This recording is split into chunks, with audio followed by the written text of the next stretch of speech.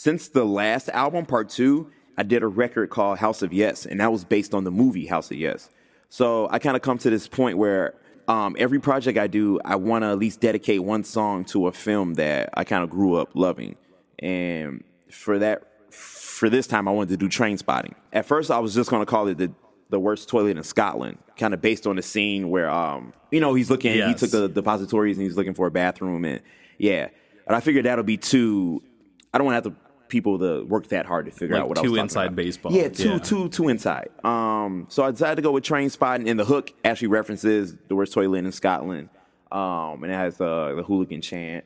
And I was putting it together, and it was hype enough to where I was like, oh man, like this would be awesome to put Hollywood Halt on it. And he kind of goes off in it. Oh, dude, he killed it. He goes pretty hard. He killed it. And for me, that's a special moment because the first rapper I literally ever saw perform going to Wicker Park was Hollywood Halt.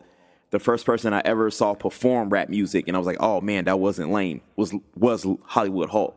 And now to be able to call him a brother, and like this is the first song we have together, and it's actually the first showing of we are actually a duo called Fist Fight now, and that is the first song.